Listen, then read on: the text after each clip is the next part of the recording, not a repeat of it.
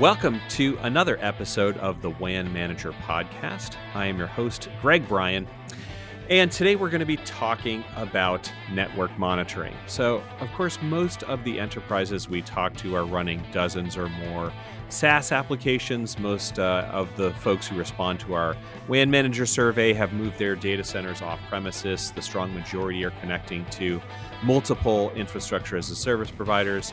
And of course, enterprises are increasingly likely to piece together networks from many vendors, include many network products in that underlay, and have a pretty diverse underlay to orchestrate and manage. And one of the keys to facilitating that task, of course, is visibility and monitoring into the network. And so that is going to be our main topic of today. And for that, my guest is Avi Friedman, who is the co-founder and CEO of Kentic. And he's going to help us take a deeper look at how network monitoring came about at Kentic and where he thinks it should go for the modern network. So welcome, Avi. Thanks so much for joining us. Thank you very much. Thanks for having me. Great. Now, I think it would be useful maybe for the audience first to get just a background from you on you have an interesting history in the industry from what I could see from your LinkedIn page and how that led you to come to be a co-founder of Kentic, perhaps. Sure. So I grew up in the 80s, and when I went to college at Temple University, I discovered an empty T1. And I was a big Unix fan. That was huge back then. I mean, a T1 was yeah, absolutely. I actually have a BAT T1 CSU DSU behind me as a reminder from the ISP days. But at the time, it seemed infinitely large. Mm-hmm. And I just got really fascinated by all things networking and internetworking. And when I was getting ready to leave Temple University, there was no way to buy dial-up internet access in 1992 in Philadelphia. So I started the first ISP. I'd always wanted to run multi-line BBSs. I wrote a C program that looked like a bulletin board system. This is back before anyone thought that people would have IP addresses at home. You know, text and Gopher and all that. And got into it that way. And I remember getting into BGP by emailing the May East list saying, how does this peering thing work? And I was frustrated by how opaque it was that I started documenting all my confused learnings, and that got me off into the networking community. Mm-hmm. Excellent. And so how does that ultimately take you to founding Kentic a few years ago? So I had sold my ISP and joined a networking company called AboveNet, which was one of the large hosting providers in the late 90s. Oh, I remember that. Yeah. I got frustrated with networking because I don't know if you remember, the internet in the 90s was not that reliable. And, to make it, given the fiber and the tools and the routers, was difficult. I saw this company called Akamai, and I thought, this is awesome. Software defined, network people can sleep at night because it's the software's fault if something goes wrong. Right. And then I showed up and I said, okay, well, where do we need to deploy the servers? And they're like, well, let's look at the board watch list. And I said, wait, we have the data for this. And so my first week, we built a database that used their MapReduce-like infrastructure to figure out where we should deploy servers. And then I was at Akamai for 10 years, and I just assumed that everyone had solved this problem. But I discovered when I left Akamai in 2009 that this wasn't a solved problem, and started selling network sensors. And then all those people said, look, we got the internet, we have cloud, everything is orchestrated. We can't keep buying appliances for all these things. We need open platforms. And that was what got me in and convinced me to start Kentic back in 2014. Gotcha. And just to provide anybody listening who isn't familiar, can you give us the sort of extended elevator pitch maybe on what Kentic is doing for? Let's focus first on enterprises, because that's where our core audience comes from.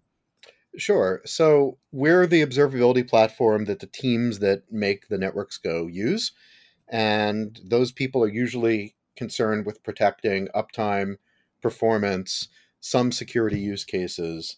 They'll use it from the NOC to network planning to even sometimes finance groups.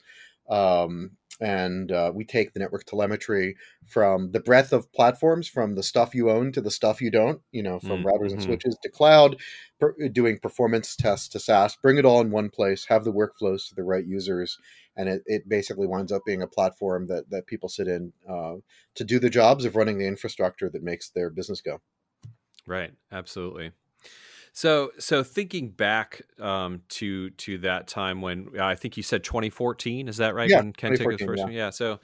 yeah. So 2014 is a very different world for the WAN, right? We have most enterprises had their data centers mostly on premises. Then you had apps hosted locally. They were using the intranet. They were using MPLS as their intranet. They weren't, nearly as much as they are now connecting to the cloud over the internet. How have those changes sort of changed the need for something like network monitoring?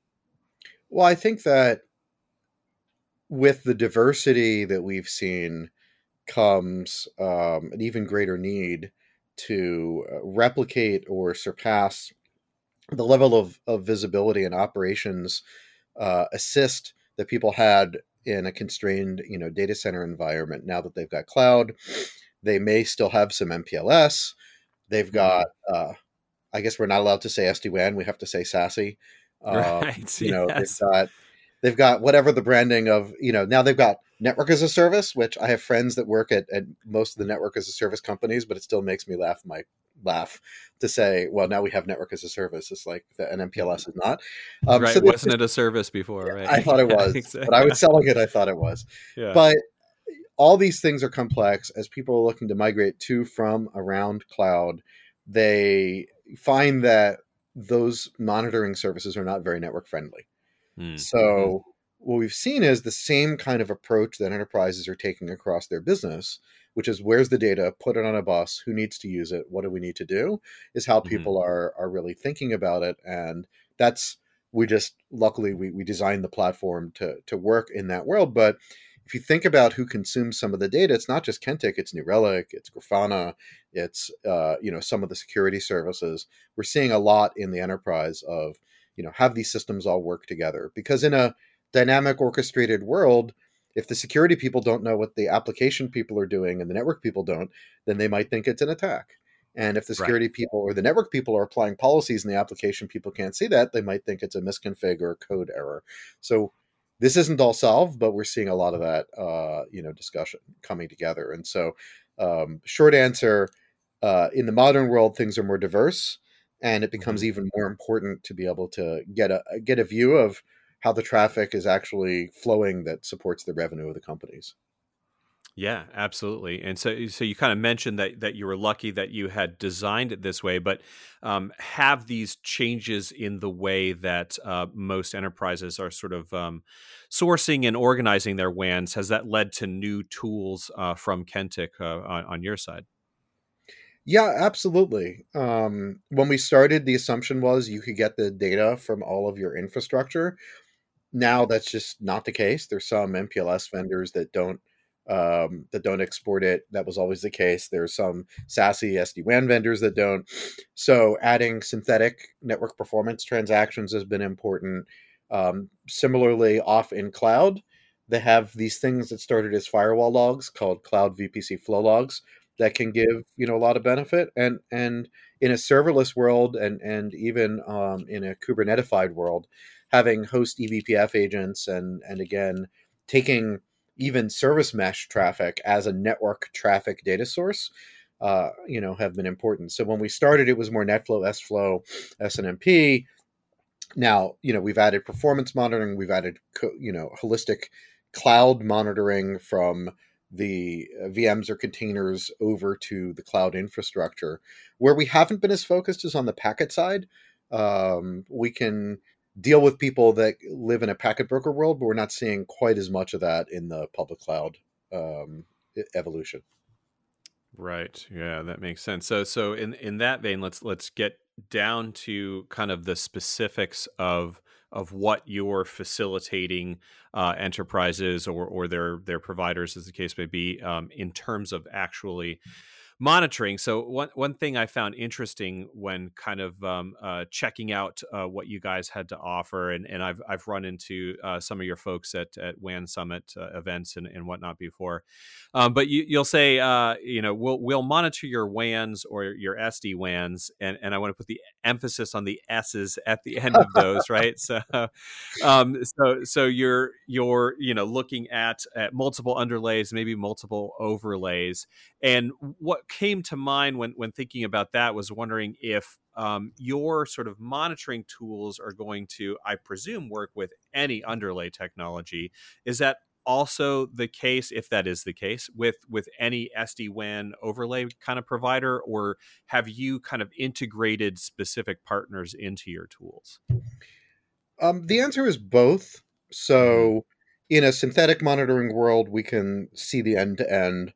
In a traffic monitoring world, because we do both, it a little bit depends on the underlay and how they cooperate with telemetry, but Right. we take that traffic and some of the metrics that they emit from Silver Peak, Aryaka, Hughes, Citrix, Cisco, Versa, the VMware ecosystem, Palo Alto, FortiGate, Cisco, even down to the ASA, which people, is still the WAN edge. Mm-hmm. But then we've got tighter integrations we've done, with people like Silver Peak, where they have performance instrumentation. If they've come from a WAN, a WAN acceleration perspective, that we can take and present, that becomes really operationally useful. And then we Right. have people that we become their white label portal to upsell value, or at least Absolutely.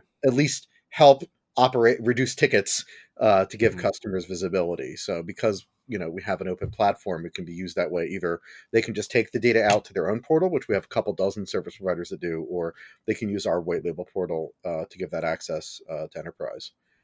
So the Right. answer is yes, we can see it. Some vendors open up more, and those, it's our goal to take as much richness as we can.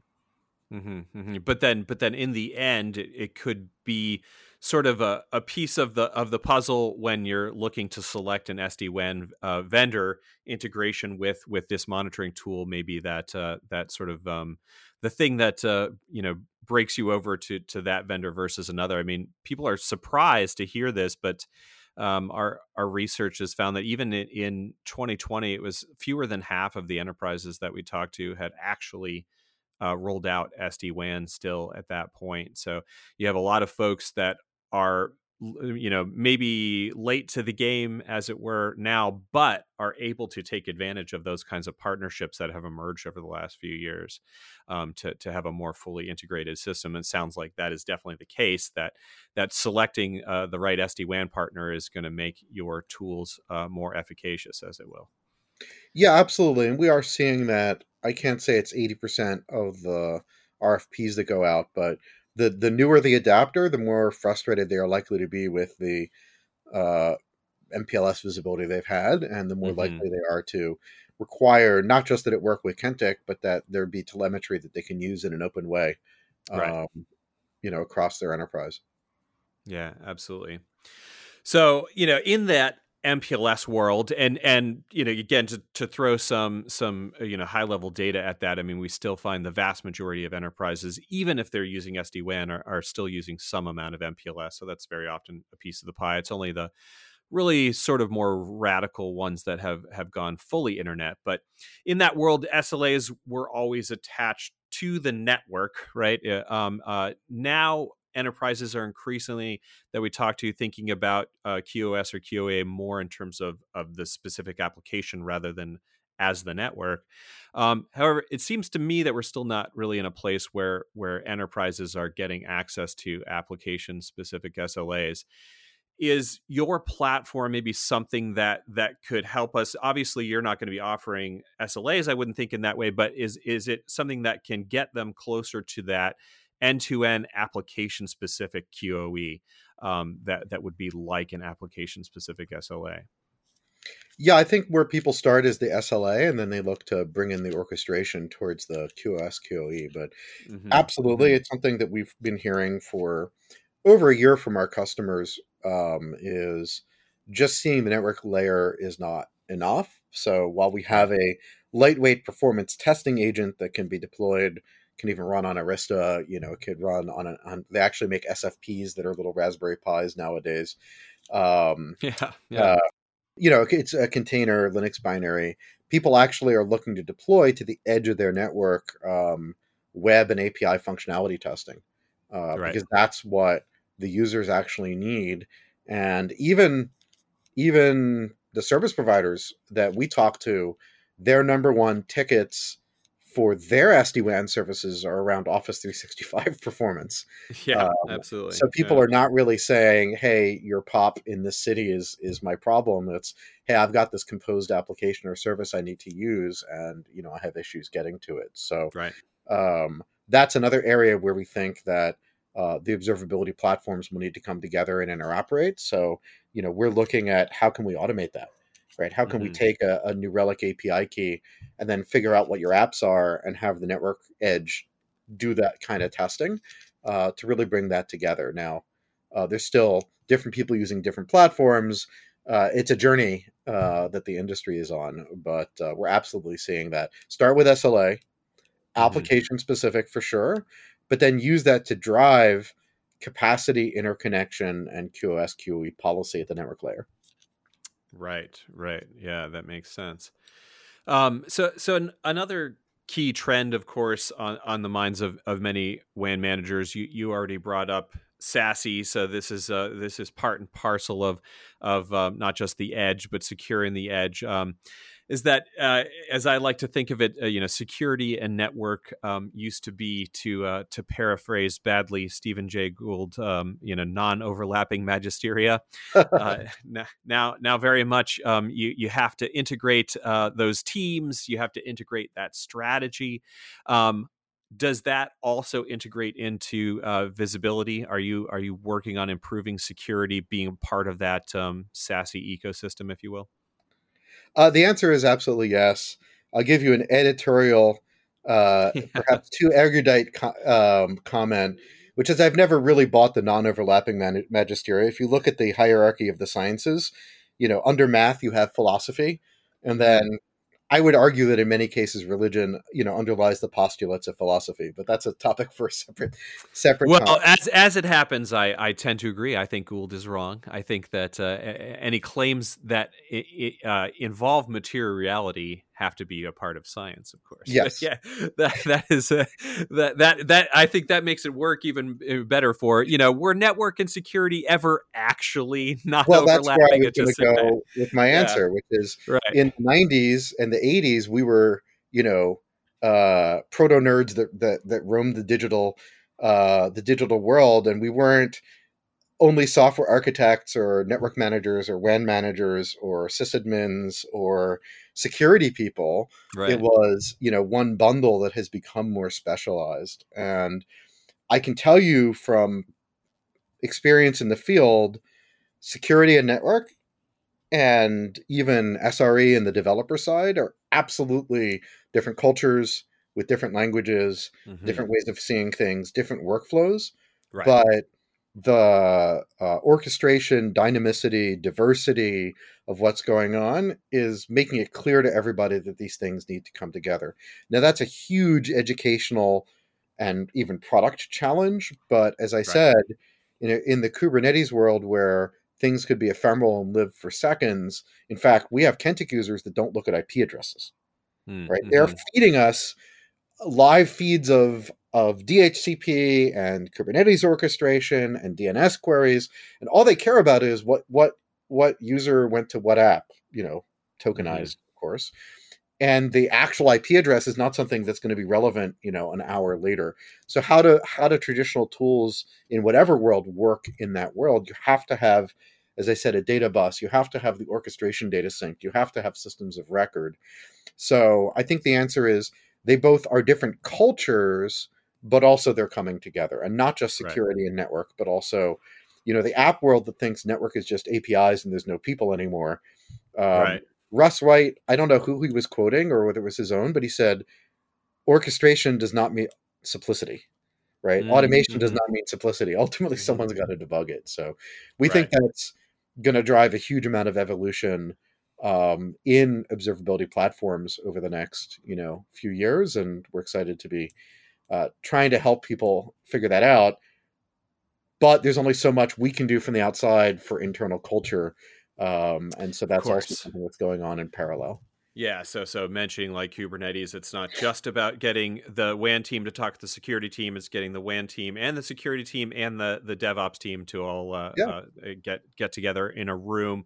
That's a diplomacy and an HR problem. We run into that on the WAN Manager podcast a lot. That no matter what your technical expertise, the job of the IT infrastructure manager is as much getting the right people to have the right conversations and understand each other as it is any of the engineering challenges. Yeah, and just common language. Hmm.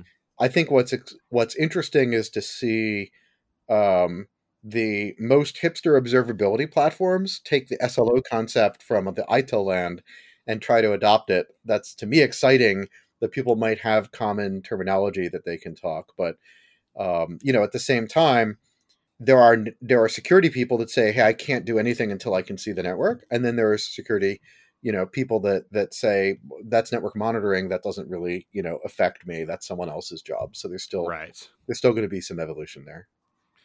Well, hopefully, this gives a little bit of sort of weight that the network teams can take to the security team and say, "Hey, this is why you need to listen to us," right? Yeah. Excellent. So, of course, this is the WAN Manager podcast. A lot of our listeners are on the WAN IT infrastructure teams from non telecom enterprises. We certainly have a lot of listeners from the other side too, in the service provider, carrier community, vendors of various types. I'm wondering, like, if you can go through how your tools are working on that side as well. Are you providing these tools to the service providers in a way, whether the enterprise sort of has access to that or not, but that are facilitating all of this from their end, or are you primarily sort of going for the enterprise itself?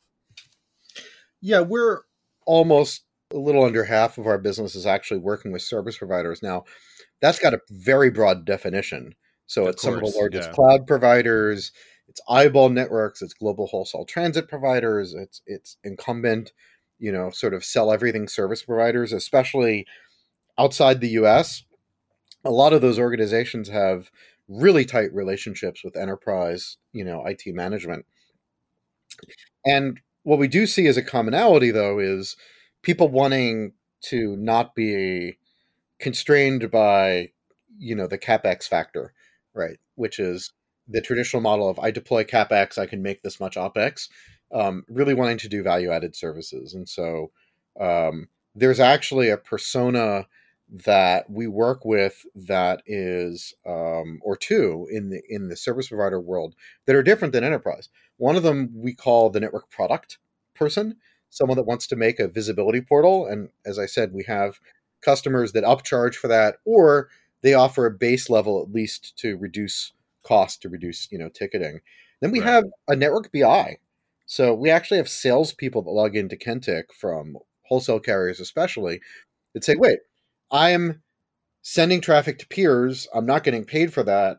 The cheapest customers for me to sell to are the places I'm already sending traffic and not getting paid. Let me go make them a special offer." Or it's a finance group that is saying, "Hey, customer wants a new price. Will this be profitable for me?"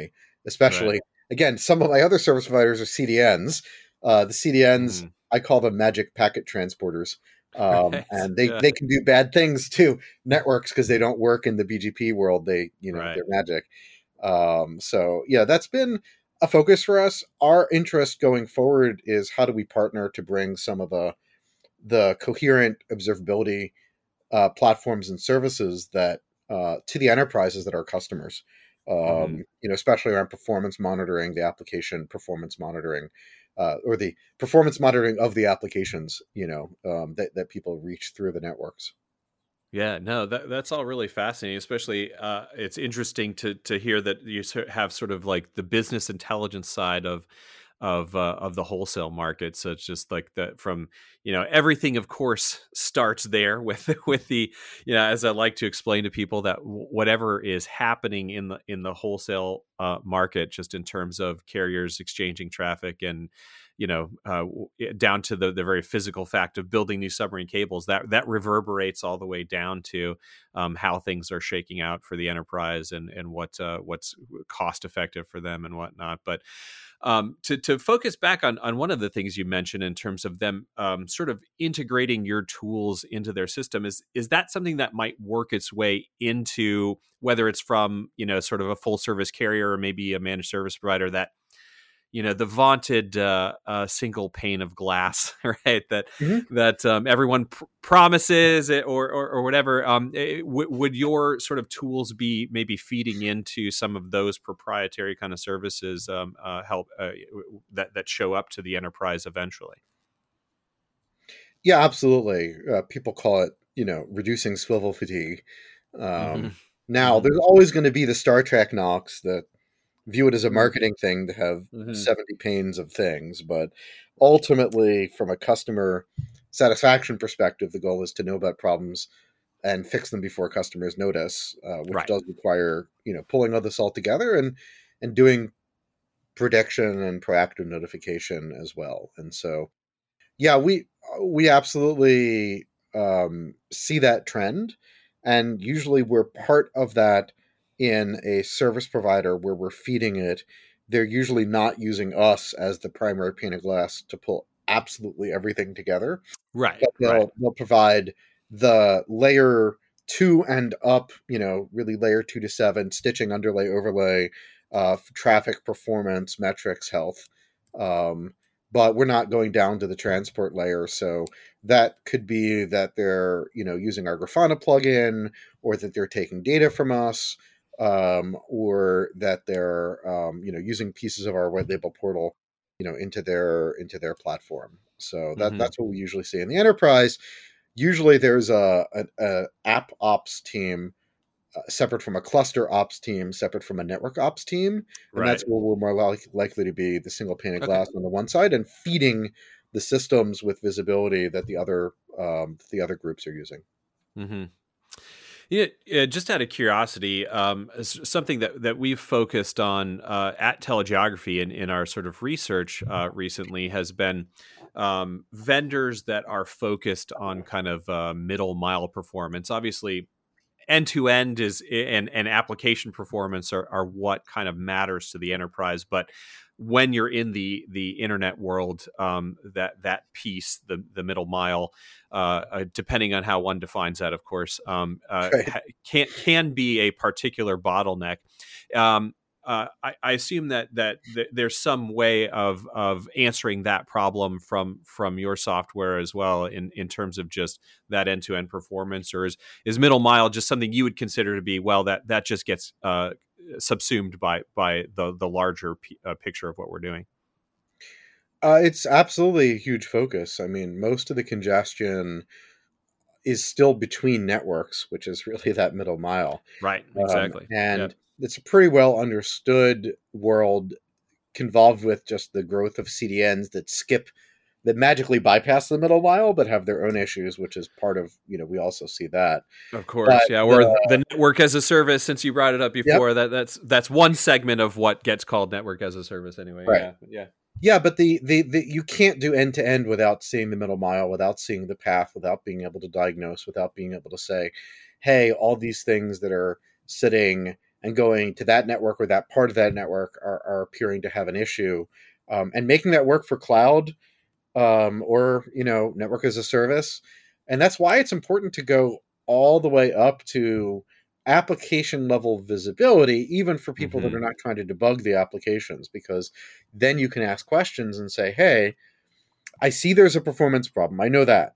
Okay, now where is it? The mean time to interface. What do I do about it is the from question. That place to every other network location is a problem. Okay, that tells me one thing.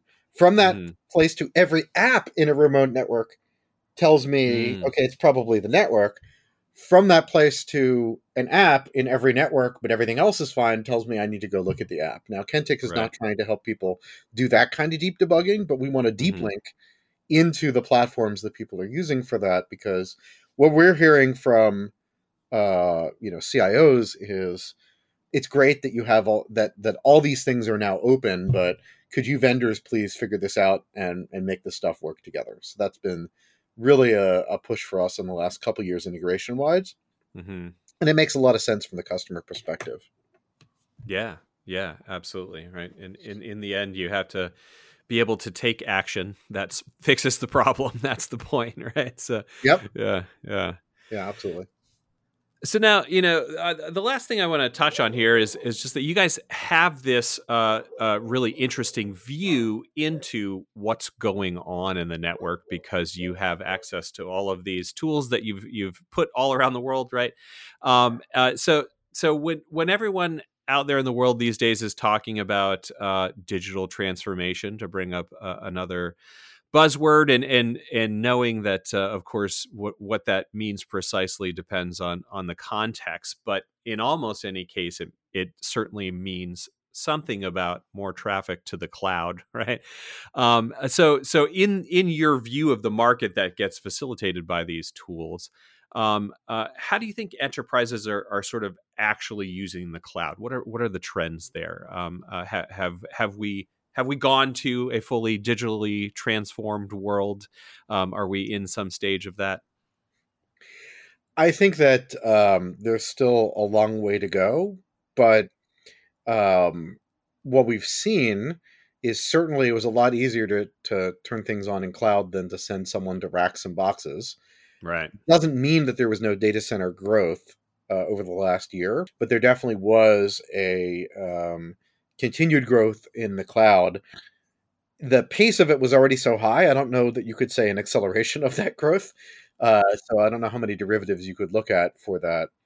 What we have seen is that as the cloud's gotten more critical, people are using some of those network as a service, traditional peering architecture, ways of, and new services from the cloud vendors themselves to not use the commodity internet to be connecting things together, even between clouds. Even as someone might be using Office 365, have their corporate documents there, have partners with S3 buckets, and be using Google, ML services or BigQuery and Looker.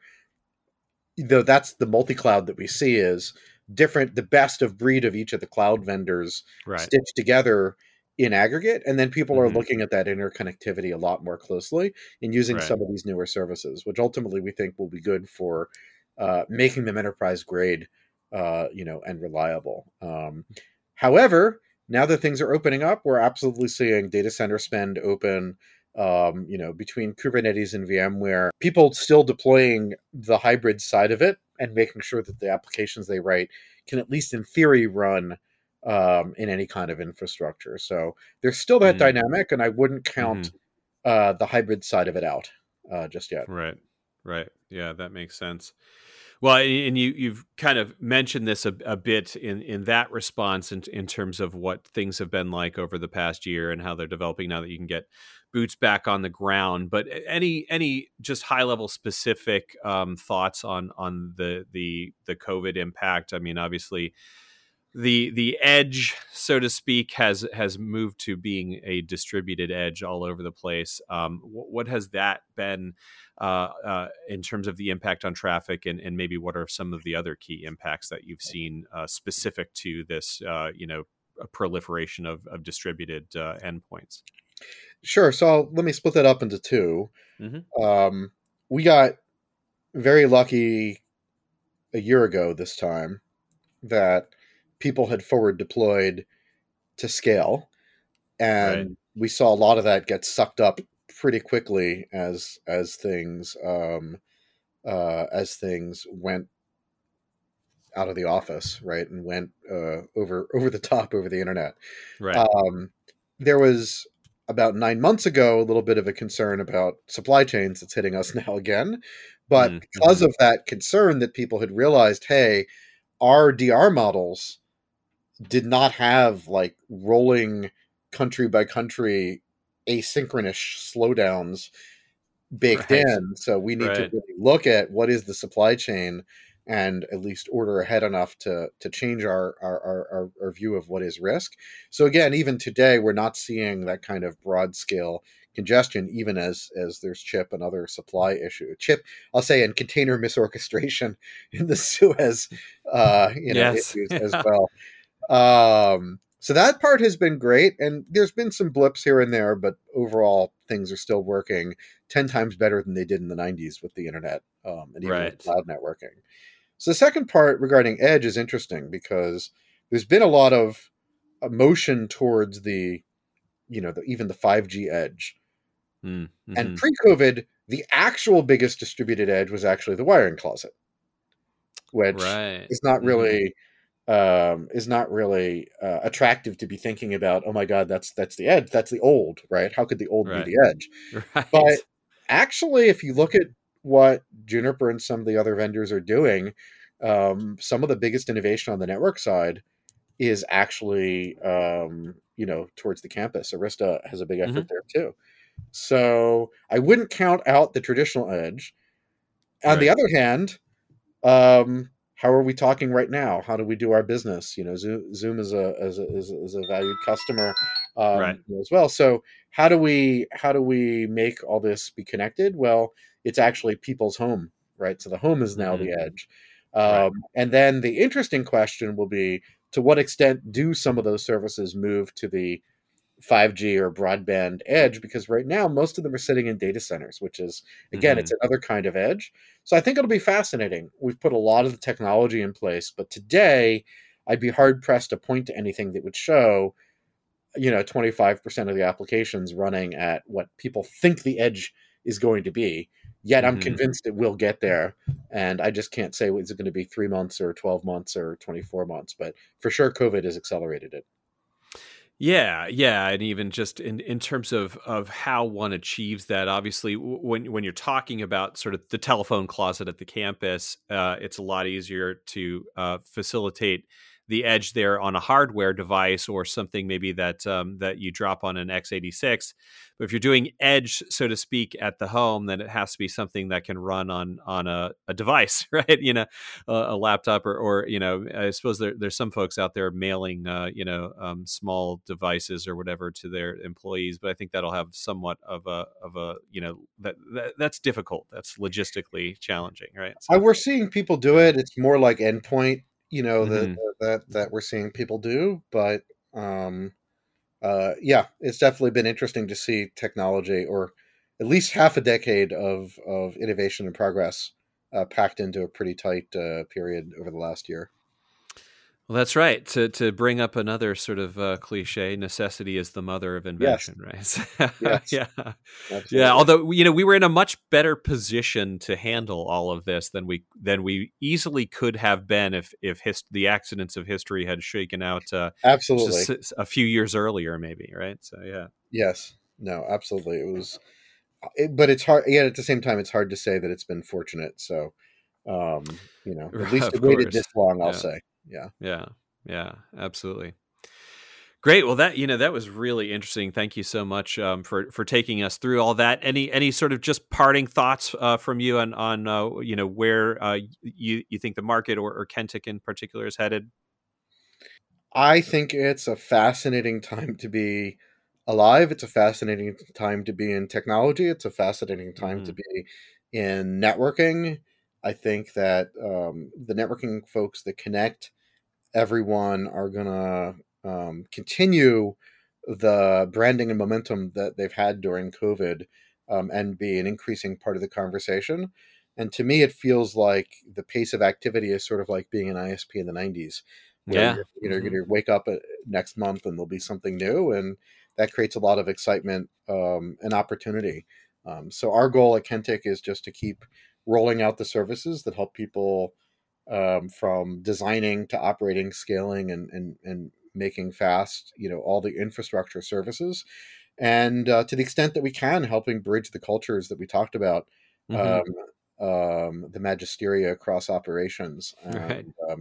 and ultimately that'll be better for everybody, from consumer to enterprise to service provider. So I'm just excited and happy to be working on this. And thank you so much for the invite. Yeah, absolutely. It was a pleasure. So, if you've heard the show before, I always like to ask folks a kind of non-telecom networking question at the end. And what I've been going with lately is fairly obvious. I think I mentioned on our last episode that I've gotten one shot, so I'm pretty excited about that. The horizon is there where a lot of folks are getting their vaccine at this point. Once that maybe becomes a reality, what is the thing that you are most looking forward to that has been missing from your life these past 12 some odd months? I am looking forward to traveling to Israel and traveling to Japan, which we Oh, have not cool. done in a while. But Mm-hmm. next week I am going. I have had both shots, and I am going Excellent. to the East Coast.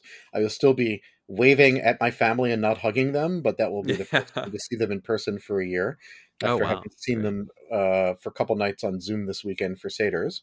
Mm-hmm. But I am looking forward to travel now. I'm not looking forward to traveling every week. Ironically, this last year has been the healthiest. It's the first time I haven't had a sinus infection from getting on an Mm-hmm. airplane in Yes. 20 years. So that's Yeah. sobering and makes you think about what parts of the adaptation from the last year are going to become permanent.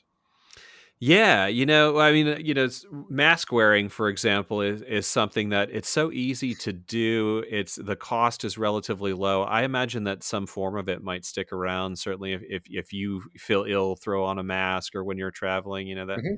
that may be a change that would be a positive one for a long time, I think. So. Absolutely. Yeah, just generally a concern with prudent hygiene. You know, Yes, yeah, yeah. Rethink all of that, yeah. and maybe the handshake has disappeared forever, and that's not necessarily a bad thing. So yeah. I don't think that's going to be a global phenomenon. We'll see. Yeah, yeah, I mean, there's some who may say the opposite will happen. That when this is finally behind us, we'll almost go to a more European style greeting with the cheek kisses and whatnot. I'm not so sure that will take hold, but we'll see. Yeah, I think it's awesome. We have a lot of diversity, and I yeah. think that we'll see. We won't have homogeneity in reactions, but there's definitely some changes that will carry forward, and Hmm. there's a bunch of things that will make the last couple of years studied in high school history for Yeah. our foreseeable future. Absolutely. I was just saying to my wife the other night, I was like, I envy the PhD candidates right now who, whatever field you're in, whether it's epidemiology to all the way to economics, you have an absolute baked in kind of field of study to just jump in, right? Yep, So absolutely. cool. Okay, Excellent. All right. Well, yeah, thank you so much. It was a real pleasure. And I hope we can talk again sometime. absolutely. Anytime, just let me know.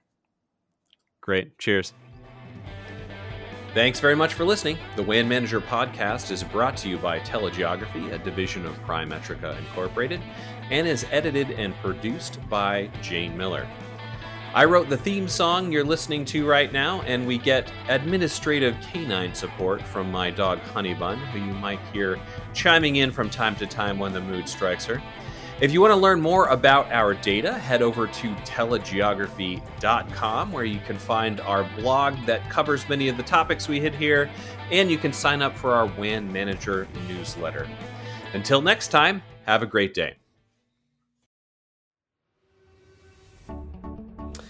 So if you're listening and you like what you hear on the WAN Manager podcast, we think you're going to love the WAN Forum. Coming this spring, the WAN Forum is a new community and content hub that has been curated by me and my colleagues at Telegeography. So what does that mean? Well, it means we're building an online space for those folks who manage wide area networks and maintain IT infrastructure for mid to large enterprises. WAN Forum members can access exclusive telegeography analysis presentations, research tools, bonus podcast content, and lots more. We're currently putting the finishing touches on the WAN Forum, and we can't wait to show you the whole thing this spring. Now, normally membership is going to cost $999 a year, but if you want early access to the platform, in exchange for your feedback, we'll let you take that first look for free. So if you like the sound of that, email us at info@wanforum.com and we'll send you more details, and we look forward to seeing you at the WAN Forum.